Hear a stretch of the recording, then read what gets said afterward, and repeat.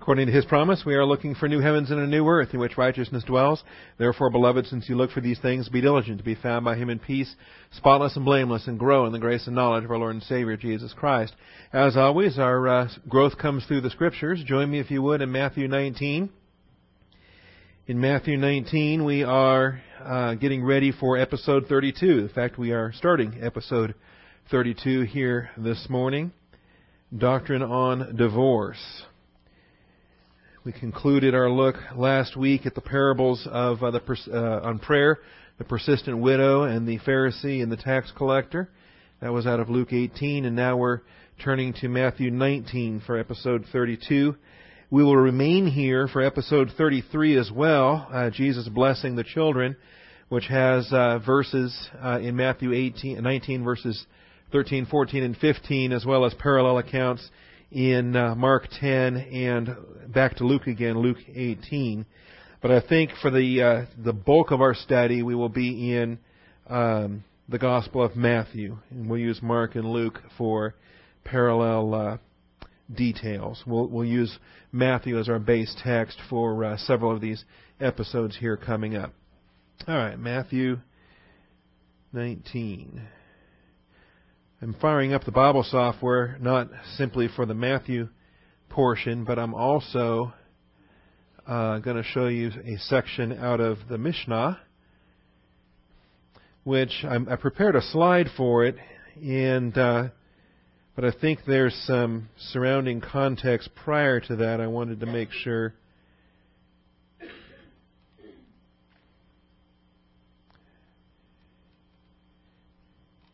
Yeah, we can give you some more details on this.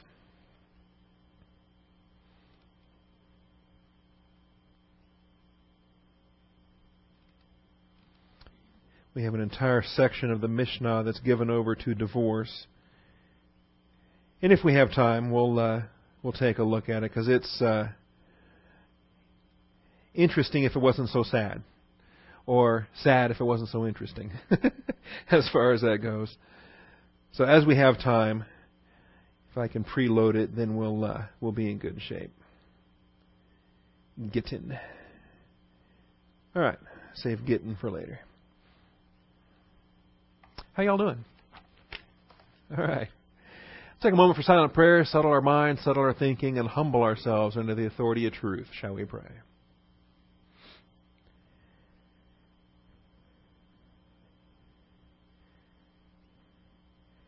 Heavenly Father, we thank you for the truth of your word and the privilege we have one more time to assemble together and receive instruction. Father, we weren't promised today, and we're not promised tomorrow. This may be our final day on earth, and as such, we want to redeem it for the glory of our Savior, your Son, our Lord and Savior, Jesus Christ. Father, thank you that on this day, on this occasion, we have freedom and the opportunity to come together and study your truth. So, Father, as we open the truth of your word one more time, we ask for your faithfulness to guide us into all things, even the deep things of God. Allow the Holy Spirit to minister to our souls. We thank you in Jesus Christ's name. Amen. All right. This is episode 32, the Doctrine on Divorce. We're going to use mainly Matthew 19. There is a parallel text in Mark 10, but the details there are largely parallel and identical, and other than some vocabulary quirks and some other issues, I don't think that we'll need to necessarily turn there a whole lot here in the process of this.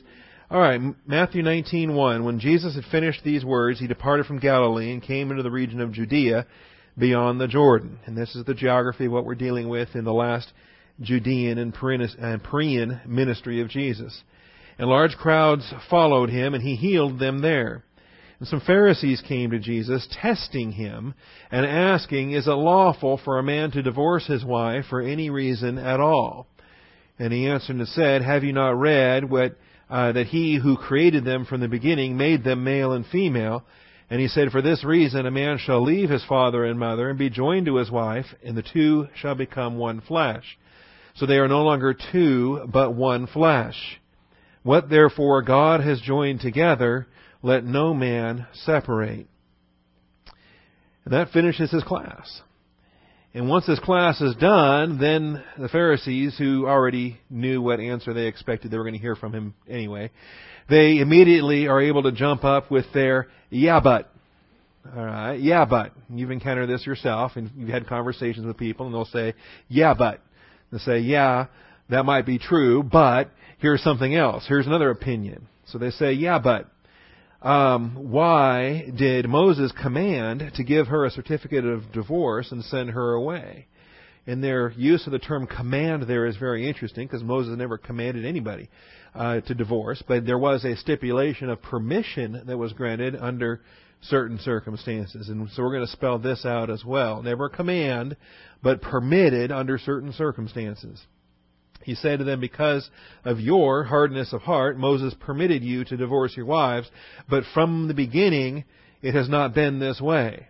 And so he's going to take it to the beginning to try to impact their thinking in terms of what the directive will is. What is God's purpose in marriage, and what does He intend for us to accomplish? And I say to you, whoever divorces his wife, except for immorality, and marries another woman, commits adultery. All right, so that's down through verse 9. The disciples have a bit of a reaction here. They find that this is a bit unreasonable. The disciples then said to him, if the relationship of the man with his wife is like this, it is better not to marry. But he said to them, not all men can accept this statement, but only those to whom it has been given. For there are eunuchs who are born that way from their mother's womb, and there are eunuchs who are made eunuchs by men, and there are also eunuchs who made themselves eunuchs for the sake of the kingdom of heaven. He who is able to accept this, let him accept it. Verses 10 through 12 are interesting. We're not going to be that far today, but just file that away in your mind, and we'll deal with that here coming up as a principle of application as well, dealing with celibacy and circumstances that apply there. All right. Pharisee questions. What are we starting with here? And by the way, it's not the first time we've covered divorce. We covered divorce already back in chapter 5. So why does it seem that it's coming up again? Why is it that the Pharisees are asking this question again? Well, Pharisee questions were normally designed to trap the Lord, and this one is too. Pharisee questions were normally designed to trap the Lord. In this case, though, there's a trap within a trap. And in this case, it's a no-win scenario as far as the Pharisees are concerned. They're going to win no matter what, or at least some of them are going to win. And this is something I'm going to explain here in just a moment. Pharisee questions were normally designed to trap the Lord, but in this instance, one division of Pharisees was hoping to use the Lord to resolve their in-house debate concerning divorce. The goal here is not to trap Him so much. That's already a given. As we've studied this, in particular, the benefit we have of doing the harmony is that we get to see the parallel accounts, and we understand where this comes in the aftermath of Luke 18, in the aftermath of Luke 17. We understand that they are already on an irreversible course to bring about His death. That's no longer in question. But in the meantime, while they are bringing about His death, and before they successfully get Him dead, they want to be able to benefit from one final item here before they can bring about His murder. And this is coming in the venue of a dispute, an in-house debate that they were having. They actually had several of these debates on a variety of topics. It's almost axiomatic that when you have two rabbis in a room, you have three opinions, all right? And that's just what's going to happen here in the traditions of what has become at this point now, what later would be called Rabbinic Judaism. But probably not fair to call it Rabbinic Judaism in the first century, but that's where it's headed in the Mishnah traditions of the rabbis, and that's what we're going to look at here. So they have an in-house debate regarding divorce. Strictly speaking, the two dominant schools, the school of Shammai. The school of Shammai, we would call these guys the conservatives, the hardcore, as it were. The school of Shammai, and Shammai himself, the person who founded the school, was alive right at the same time frame that we're talking about. In fact, he has only recently, I believe this is 32 AD, we're talking about 33 AD, approaching spring, approaching March, where he makes his triumphal entry, and April 3rd when he's crucified. And so Shammai himself, the person, has been alive within the last 3 years. He only died in 30 AD, from 50 BC to 30 AD, living an 80-year span there for Shammai. Well, he taught that a man could only divorce his wife for a sexual offense. For a sexual offense. And we're going to go to Deuteronomy 24. We're going to see the Mosaic Law stipulations there. And it's a valid interpretation of Deuteronomy, depending upon which expression you emphasize, where you place the emphasis. And the school of Shammai placed an emphasis in one particular aspect of a Hebrew verse. The school of Hillel placed an emphasis on that same Hebrew verse. See, one had an emphasis, one had an emphasis. And what's the difference? Okay, it's subtle in some respects, and yet the ramifications can be widely different depending on what you choose to stress in any verse of Scripture. Okay? And if you go so far as to stress one component to the detriment of another component, then you're being unfair to the Scriptures. Because all Scripture is God-breathed and profitable. And you can't diminish one verse in order to magnify improperly another verse. All verses should be equally magnified because God has exalted His entire Word in accordance with His name.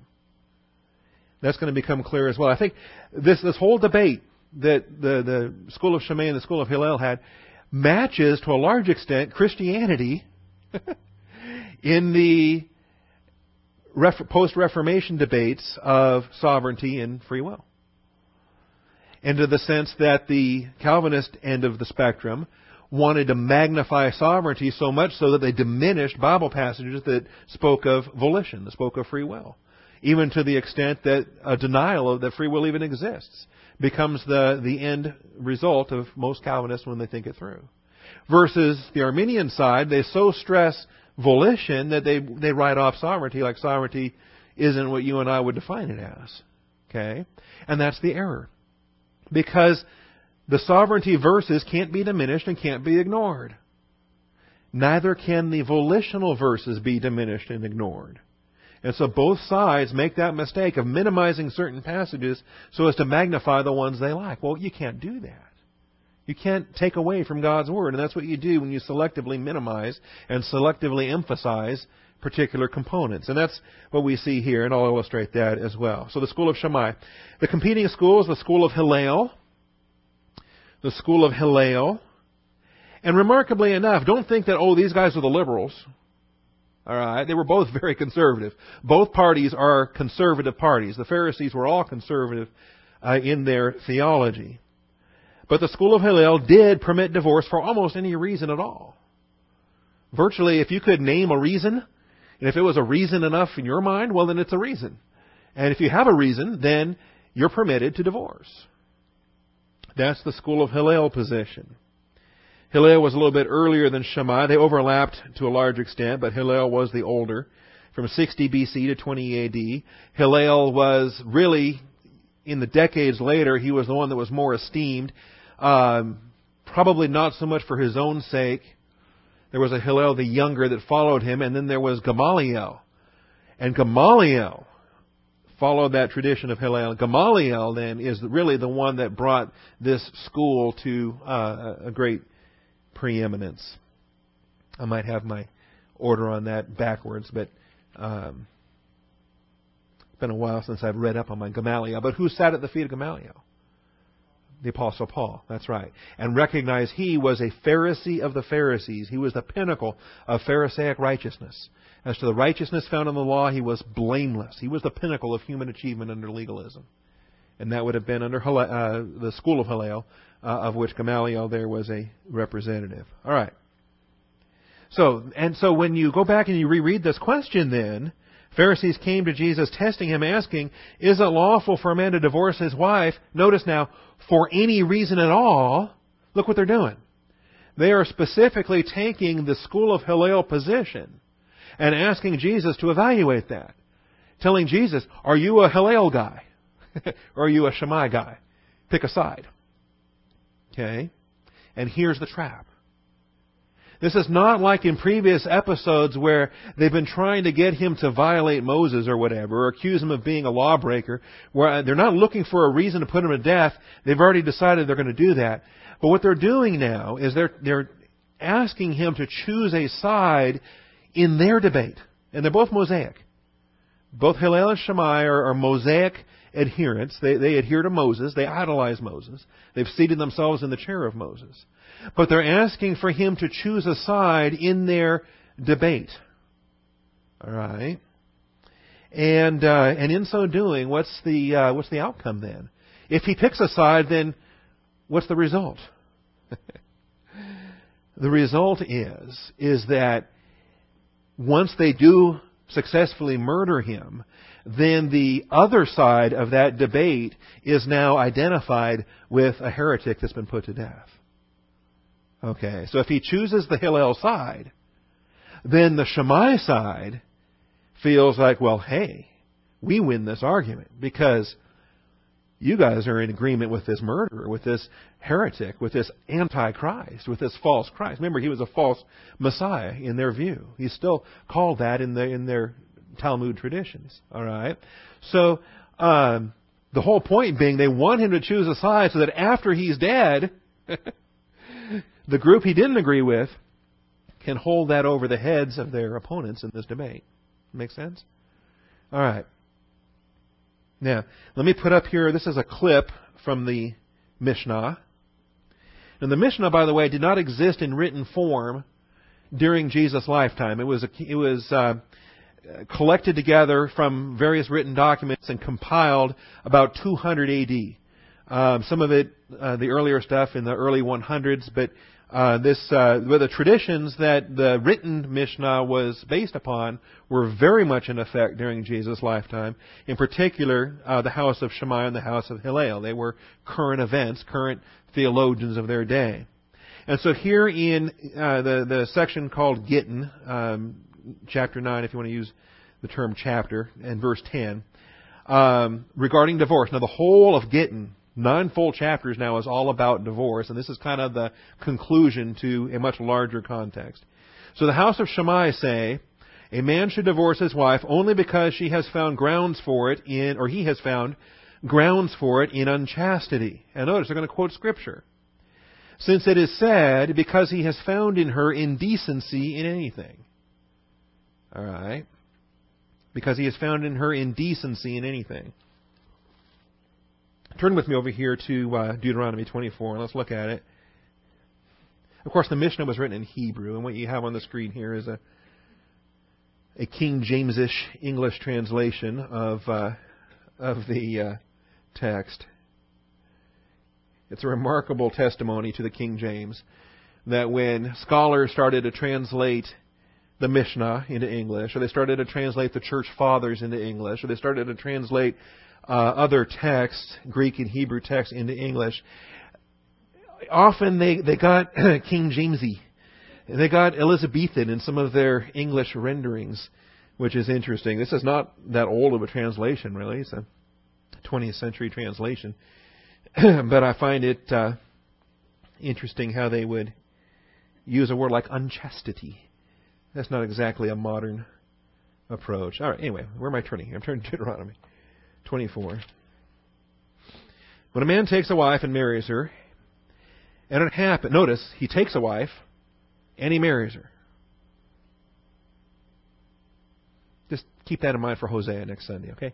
When a man takes a wife and marries her, and it happens that she finds no favor in his eyes, because he has found some indecency in her. He has found some indecency in her. And he writes her a certificate of divorce and puts it in her hands and sends it out from her house. So, in stressing the idea of indecency, because he has found in her indecency in anything, or we don't have the in anything in my text, but the some, okay? He has found some indecency in her. We have a King James here today. Is there a King James Bible? Do they have in anything there? Or I can pull that up too. Anyway, the emphasis on the indecency was what the school of Shammai took. Okay? Indecency. And, of course, an understanding of, well, what's that word mean, and what does it signify, and is it sexual, or could it be something except for sexual? And it could be, but it was mostly a sexual application. And so that's what Shammai locked in on. And they emphasized that word.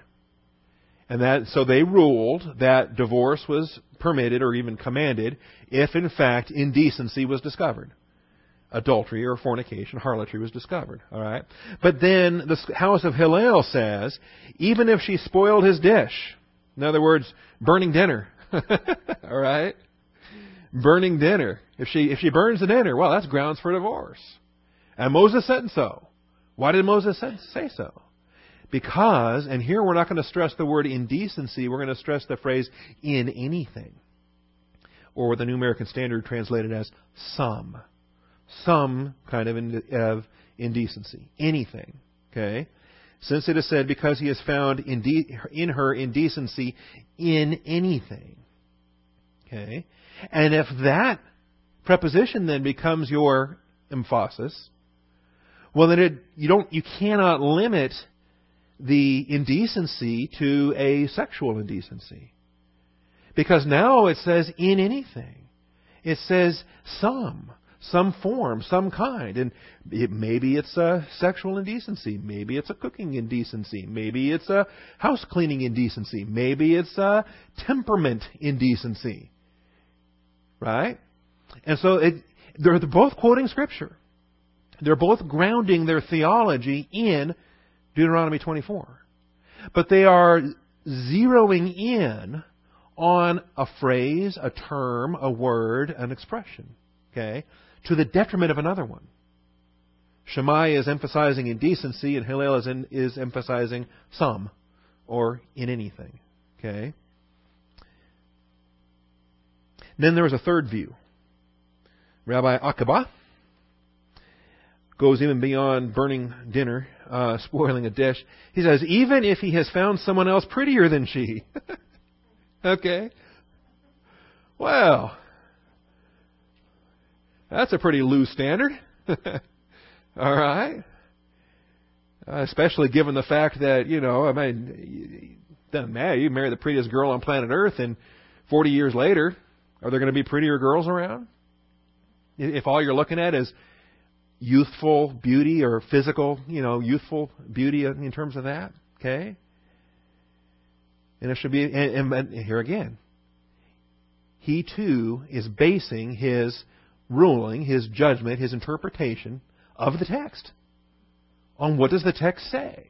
And he's not going to stress the indecency word. He's not stressing the in anything preposition. What he's stressing is the expression here, she's found no favor in his eyes.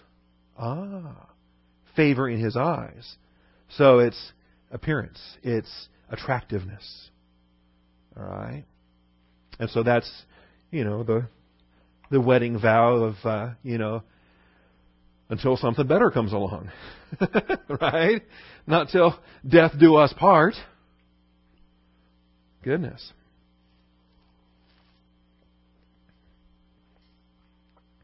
Well, how's that for religion? Okay? And this is what Pharisee legalism can do. And trust me, it's alive and well today. Pharisee legalism has application in Bible churches, doctrinal Bible churches, Baptist churches, any church you want to point to. There can be, and often is, Pharisaic legalism in view. When Scripture gets twisted to say what it is that we want it to say, what it is that agrees with us.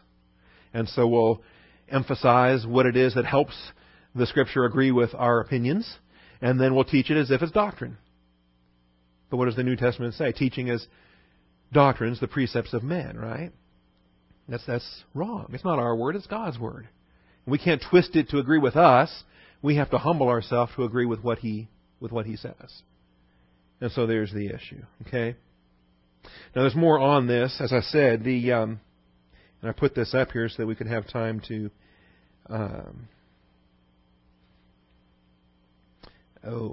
that's right. Let me switch to this.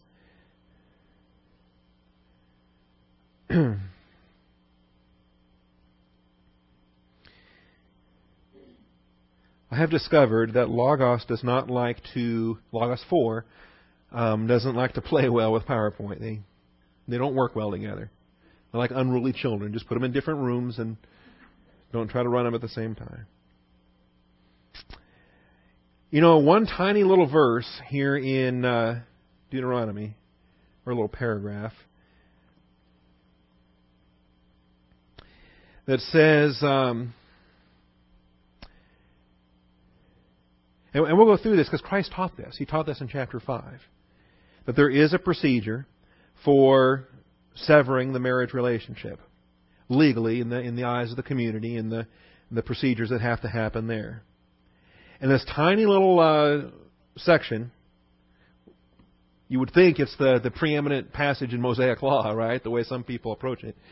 But it's here. And look what they expand upon it. 9 full chapters in the Mishnah. All given over to these few tiny little words, these little verses right here. It says, when a man takes a wife and marries her, it happens she finds no favor in his eyes because he has found some indecency in her. And he writes her certificate of divorce and puts it in her hand and sends her out from his house. And she leaves his house and goes and becomes another man's wife. All right? So the crowd that thinks that divorce is not an option after marriage is not paying attention to verse 2. That remarriage is a possibility after divorce. Divorce ends the marriage and leaves remarriage eligible there in verse 2. And then verse 3, if that latter husband turns against her and writes her certificate of divorce. Now she is twice divorced. Husband number 1 and husband number 2 have both sent her packing. Writes her a certificate of divorce and puts it in her hand and sends her out of his house. Or if the latter husband dies, who took her to be his wife, maybe she's only divorced once and widowed once. Okay? Doesn't matter. Her former husband, husband number 1, cannot take her back.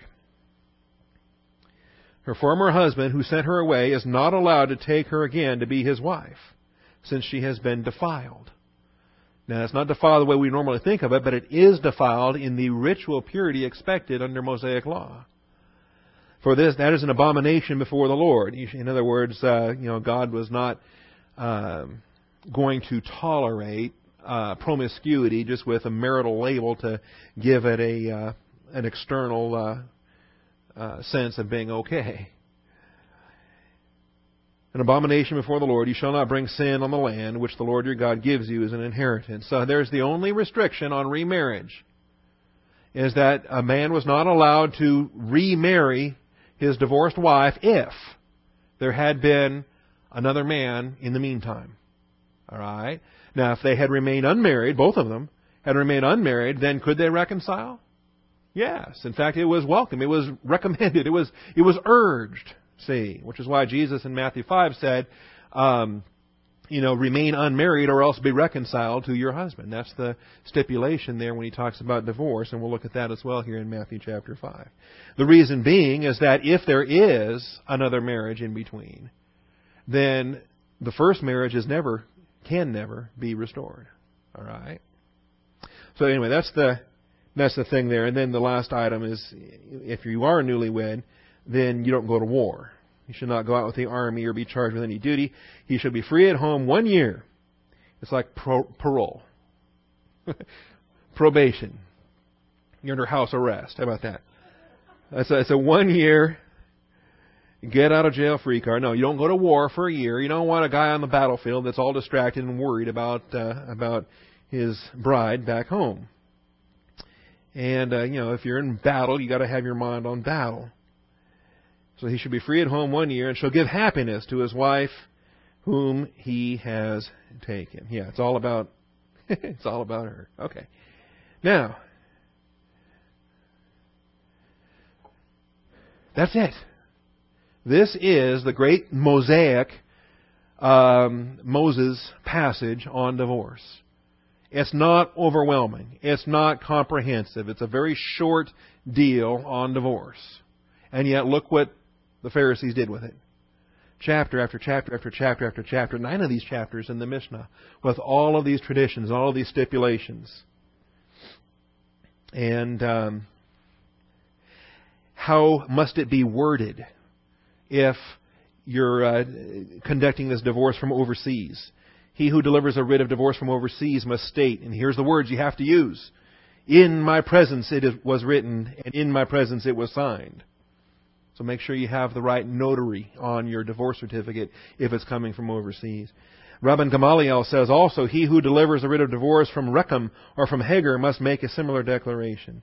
Rabbi Eleazar says, even from Kiefer Ludum to Lud, and sages say, he must state in my presence. So there's legalese that's being written into this. Specific terminology, language that has to appear. And if it's not, then it's not a legitimate divorce. And then the courier who carries it, who delivers it from overseas. And but Rabban Simeon ben Gamaliel says, even if he brings one from one jurisdiction to another in the same town, we've got to use the overseas procedures, even if it's in the same town, but crossing jurisdictional boundaries within that town. And let's add, of course, Rechem and Ashkelon and Akko and these other territories. Akko is equivalent to the land of Israel so far as the writ of divorce is concerned. Now, if you're in the land of Israel, in other words, you're not overseas, then you don't have to state, in my presence it was written, and in my presence it was signed. But if there are disputants against the validity of the writ, it is to be confirmed by signatures. Are you following all this? Actually, none of us are. You got to be a lawyer. You got to have some kind of passion for fine print in order to thrive on this. But see, this is their religion. This is their passion. This is what they saturate their minds with. Of this rule and that rule and these stipulations and these requirements. Are they dwelling in the Word of God and occupied with Messiah and focused on the glories of Yahweh and walking in the light as He is? None of that. They're saturating their thinking with stipulations and legal stipulations and requirements and this and that and details. All the same are writs of divorce for women and writs of emancipation for slaves. Oh yeah, it's all the same. They're treated as equivalent. Oh, we've got a Samaritan as a witness. That's a problem. All right. Any sort of writ in which there is a Samaritan witness, that's invalid. Okay. Except for writs of divorce for women and writs of emancipation for slaves. We'll allow them to be witnesses for divorce proceedings, but generally speaking, Samaritans are not trustworthy. All right. Yeah, that's enough on that. Have you got the drift? You caught the drift on that? And so this is only chapter 1. This is only chapter 1. Oh, and what happens if you want to retract a writ? Can you invalidate a writ that you've already issued? Can you retract it and stay married? And other things there. Anyway, that's enough on that. Let's get our slideshow back running again.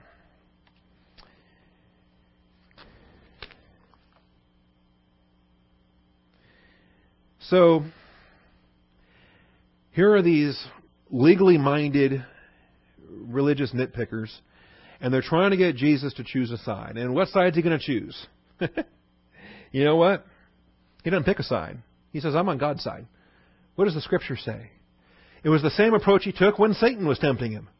Satan had 3 temptations. What does Jesus do? He quotes Deuteronomy. And so here are these guys. And what does He do? Well, last time He quoted Deuteronomy, and that didn't seem to work for Him, so now He's going to go and He's going to quote Genesis. He's going to take it back to the beginning. So, is it lawful for a man to divorce his wife for any reason at all? And He answered and said, have you not read that He who created them from the beginning made them male and female? Have you not read? You know, with the devil, he said, it is written. Okay? Gegraptai. It is written. And it is written is as powerful as it is finished. It is a perfect passive participle. It's not tetelestai, it is gegraptai, but it is a formula that is just powerful. It is written. Are some of the most encouraging words Jesus ever said. It is written. In other words, if it's in the Bible, then we live by it. This is our confidence. This is our application. This is our hope. Well, with Satan, he said, it is written. With these Pharisees, he says, have you not read? Oh, that's insulting. That's demeaning. That's, oh my goodness. Asking a Pharisee if he's not read Genesis is like, are you kidding me? You know how insulting that is? It's almost like saying, what are you, a blithering, illiterate buffoon? Don't you know this? How dumb can you be? Have you not read? I'm trying to think of a modern equivalent where we could, it'd be like asking Tiger Woods if he's ever held a golf club or something, right? You know? Have you ever caddied for anybody? Anyway, it's highly insulting, as he says, have you not read? So here's your point. Point 2. Jesus used Genesis to demonstrate that divorce is never the directive will of God. Jesus used Genesis to demonstrate that divorce is never the directive will of God. Permissive will, yes, and we'll study the permission that's granted. But it's never commanded. Even if it's permitted, it's not commanded. And Jesus used Genesis to demonstrate that. And we're going to go back and we're going to look at Genesis 2:24 here. We're going to see the descriptions on things. And it's interesting because when he says, have you not read, and he says, from the beginning, it was not this way. And they say, well, why did Moses command? And that's a mistake. Moses never commanded. It was given as a permission. It was given as a testimony to grace more than anything, because of hardness of heart is how the Lord explains it here. Because of your hardness of heart, Moses permitted you, not commanded, permitted, and that correction right there is critical. They're trying to use the language of commanded, and he stops and says, no, permitted. All right? And for us, we need to embrace that. That's why we teach the doctrine of directive will, the doctrine of permissive will. There's a huge difference. And then, of course, the overruling will, as we've studied it recently in the book of Jonah. Now, this is not the first time he's taught on divorce. Previously, Matthew 5:31 and 32, Jesus has already referenced Deuteronomy in his messages pertaining to marriage after the fall. This is an issue they brought up before. And when they brought it up, he used Deuteronomy. He said, what does the Scripture say? Matthew 5, verses 31 and 32.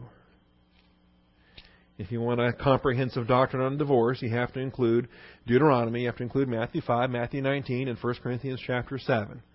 But you take all of those passages and combine them all. Don't minimize any of them. Don't magnify any of them to the expense of the others, but put them all on an equal level in terms of teaching the comprehensive study. That's why we study inductively. We take every element of evidence into consideration. So in Matthew 5, verses 31 and 32, it was said, whoever sends his wife away, let him give her a certificate of divorce. Now notice it wasn't commanded, but as a matter of being permitted, if a man was going to divorce his wife, then what's the requirement? What's being commanded? That it has to be certified. It has to be written. It has to be documented. It has to be a matter of public record. Written documentation. So that there is no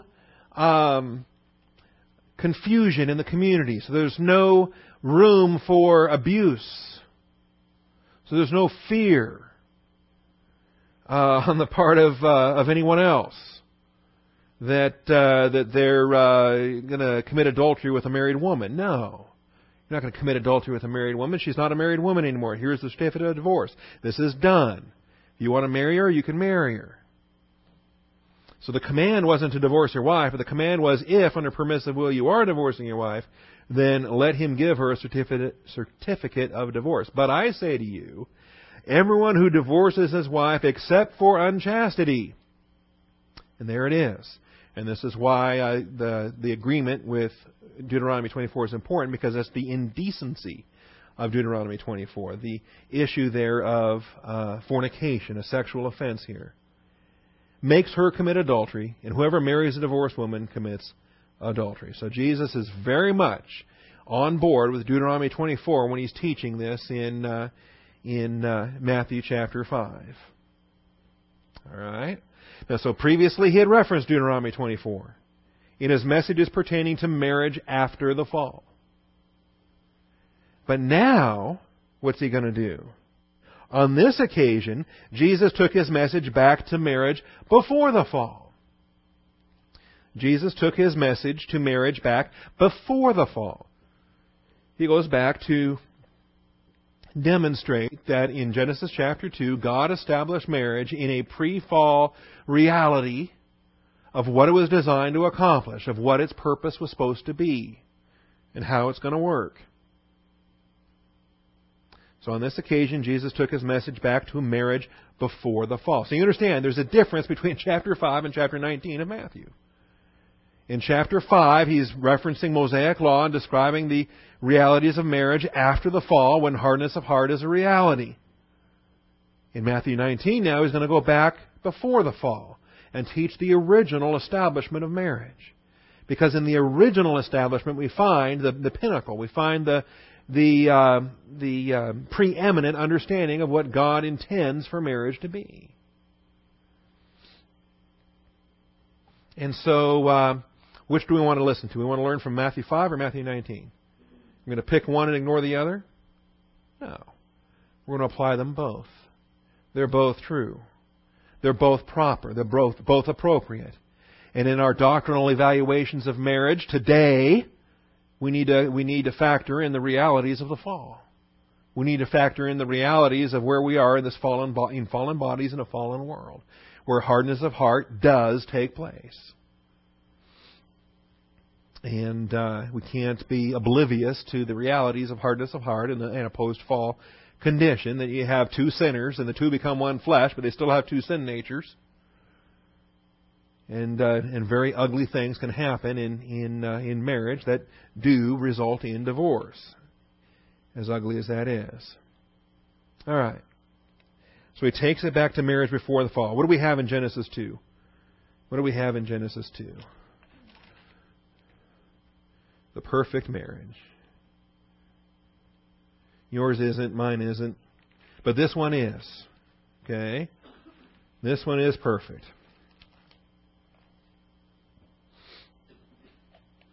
Oh, it's interesting.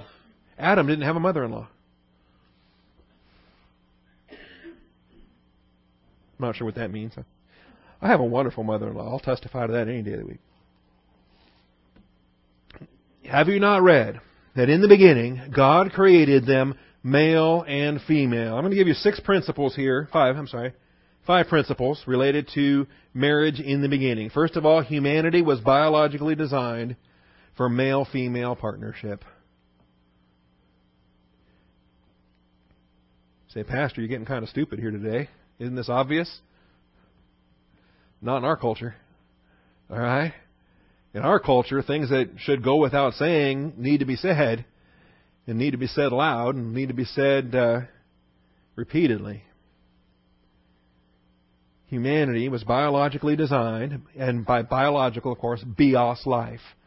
Adam was created with bios life. He was created with psyche life. He was created with pneuma life, from the standpoint of the breath of lives that were poured into him. And his bios life, his physical, biological life, designed for male-female partnership. And he recognized it's not good for the man to be alone. He's naming the animals. He's tending the garden. But he's not reproducing. And he doesn't have a partner for the work that he's commanded to do. Secondly, humanity was psychologically designed for father-mother-child raising. Psychologically designed. We have bios life. We also have psyche life, which is the soul. Humanity was psychologically designed for father-mother-child raising. We have biological life. We have psychological life. And what do we find out here in Genesis chapter 2? A man shall leave his father and mother. How about that? Father and mother in raising a child. You say, well, doesn't that go without saying?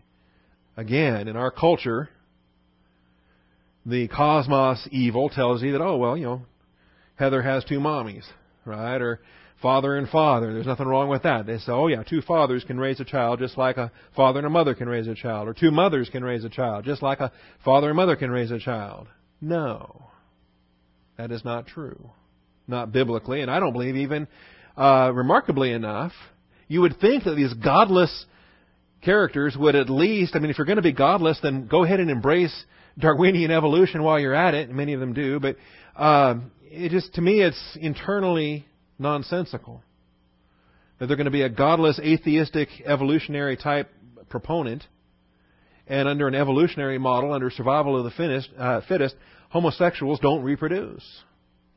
They're not designed to, if you're going to be an evolutionist, to me, if you're going to be a biblicist or an evolutionist, both groups ought to recognize that lesbians and homosexuals don't raise children.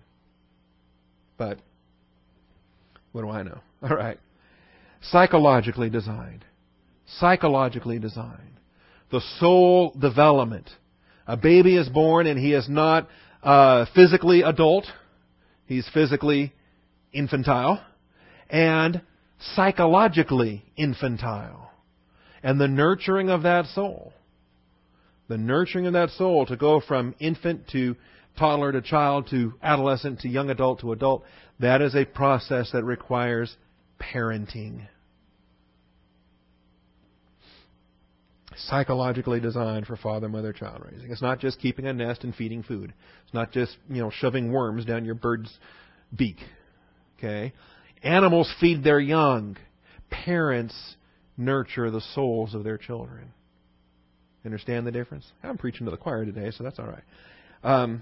Humanity was biologically designed for male-female partnership. Humanity was psychologically designed for father-mother-child raising. Thirdly, humanity was generationally designed. Humanity was generationally designed for leaving and cleaving. Humanity was generationally designed for leaving and cleaving. By design. There's a time when little girls quit looking at their daddies and they start looking at boys. All right? Boys that are not their brothers and not their daddies. All right? And it's supposed to happen that way. Dads don't like it, but they need to adjust. Just pray for me. All right?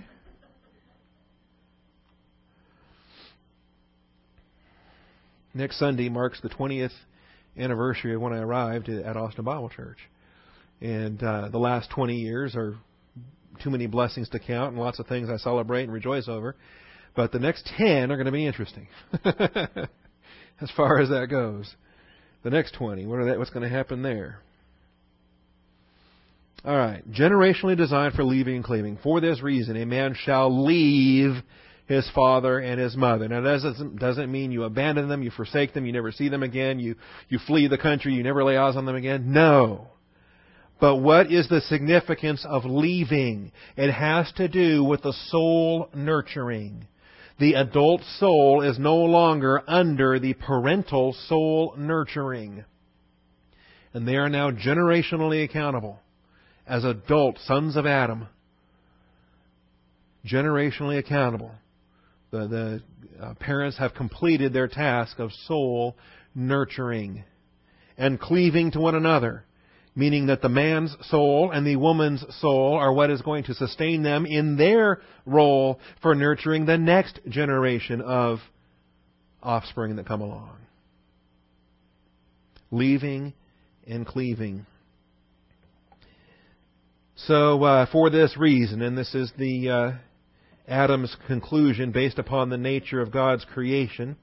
God didn't just grab some extra dust from outside of Adam to make a woman. He grabbed the bone from within Adam to make the woman.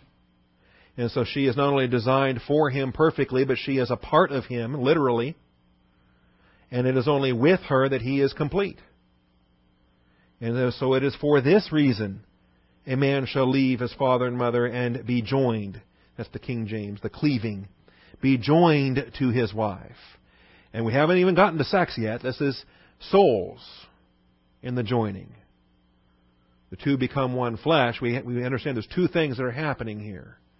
The joining and the one flesh. So humanity was generationally designed for leaving and cleaving. Very rarely is it going to be the case that a man will be permitted, designed, allowed, blessed, gifted to not have a soul complement. Very rarely. It's not because he's lustful and he wants to have sex. It's because his soul is designed to be completed, unless, in the rarest of cases, God sets a man apart and satisfies his soul without a helpmate to fill that role. And that's described in Corinthians as being the exception rather than the rule. All right, cleaving precedes copulation. Cleaving precedes copulation. He shall be joined to his wife in a lifelong marital commitment. Cleaving precedes copulation. The lifelong marital commitment precedes the one flesh.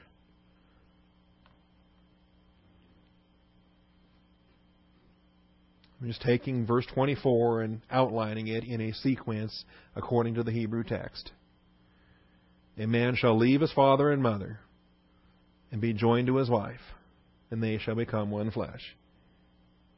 It is interesting, too, in the sense that the design, and don't get confused with culture, don't get all confused over the ancient world's differences with the modern world and whatever. I'm just showing you the design of generational soul preparation and generational accountability before the Lord.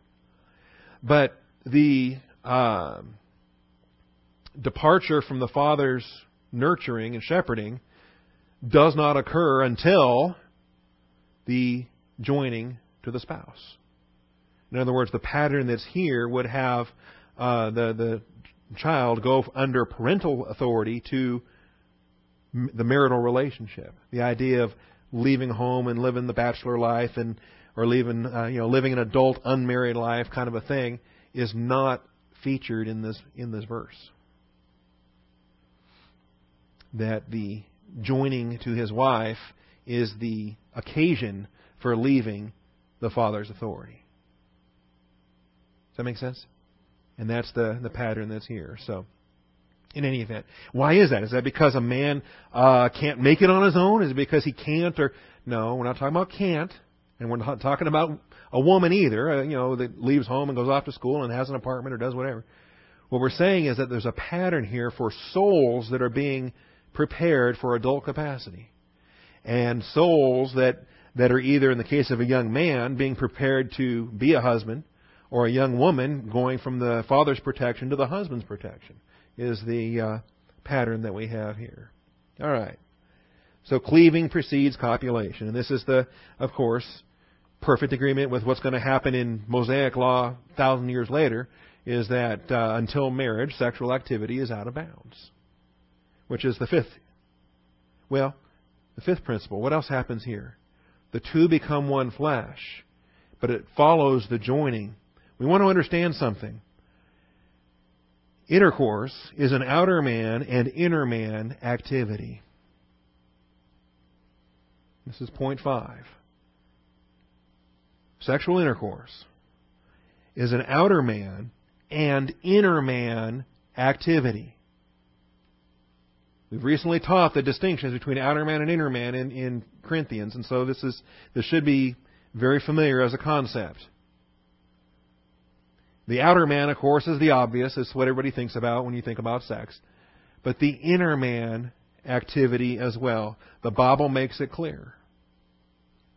And so for this, I would add, in addition to what we have here, the joining preceded the one flesh, and the souls were knit before the bodies came together. But in addition to this, Genesis 34, Song of Solomon, and 1 Corinthians. 3 other passages of Scripture that I think when you compile them together and again, inductively evaluate everything Scripture has to say about this, I think it paints a pretty clear picture. What happens in Genesis 34? Oh, it's a horrible story. Tragic story. Yeah, the rape of Dinah. Yeah. And but what happens in the aftermath of this,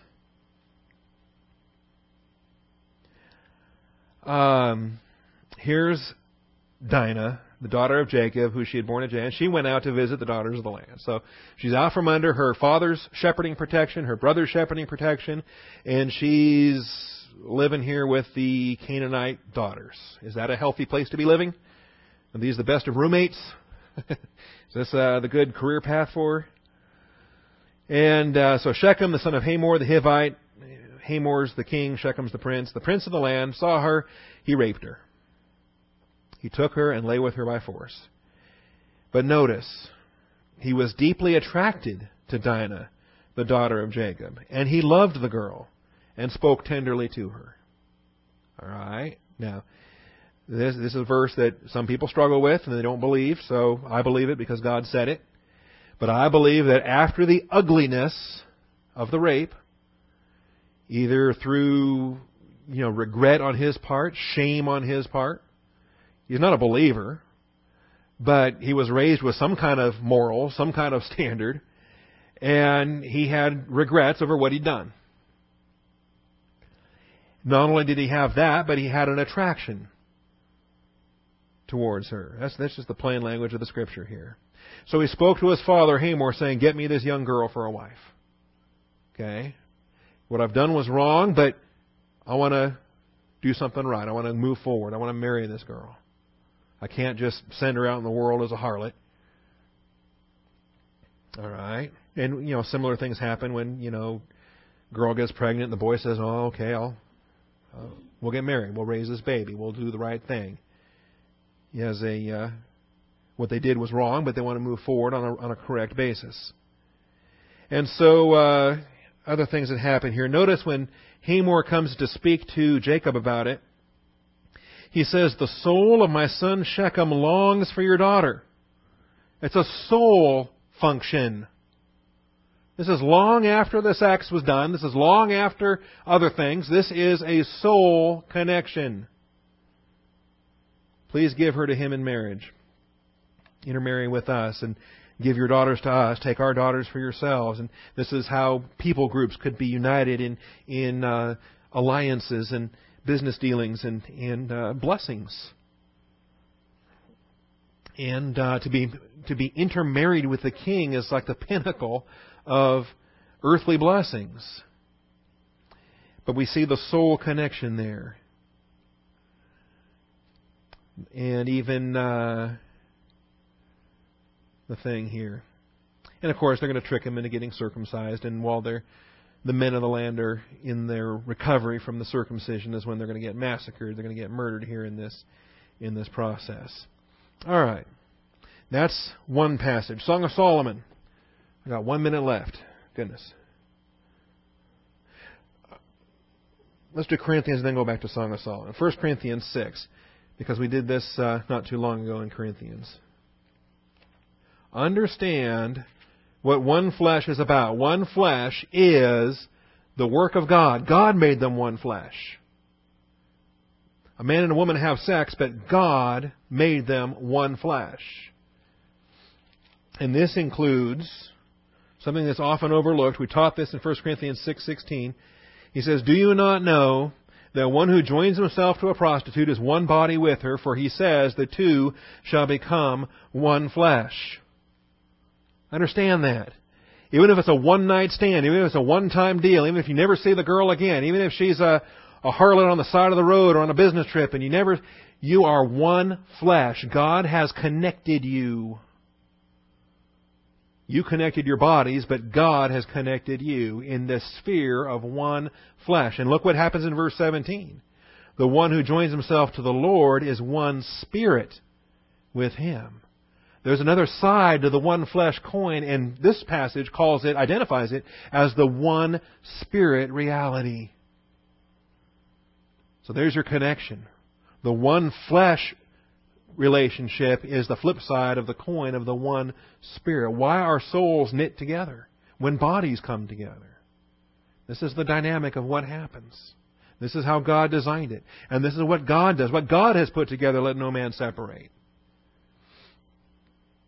And so even if it's just a single sexual episode, the reality is testified there that it is a one flesh, one Spirit reality. All right, now, so that's why we get these warnings in Song of Solomon, and why we need to warn our children, why we need to warn ourselves. Song of Solomon. Now I'm a minute over.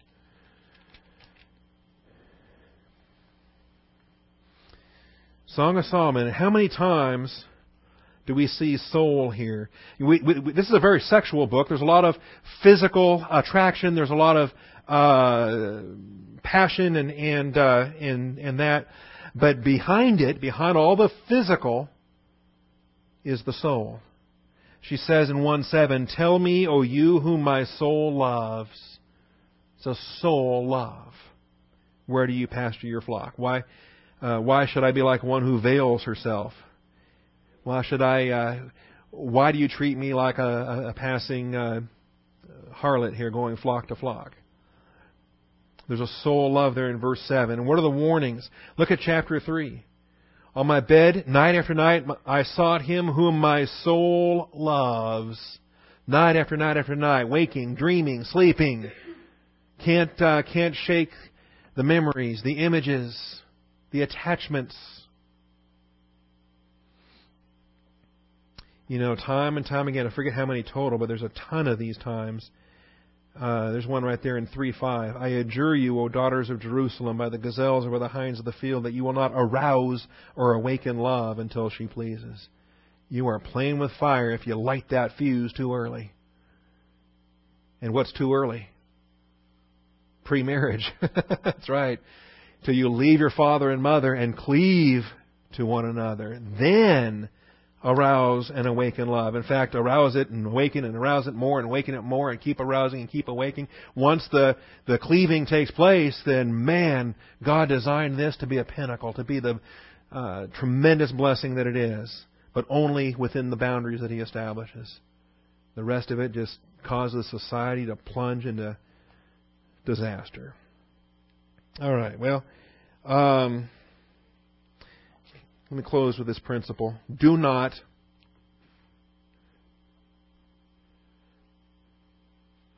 save that for next week. All right. Come back next week. All right. More to do, more to learn. Thank you, Father, for your truth, for your faithfulness, for your mercy, love, and grace. I thank you in Christ's name. Amen.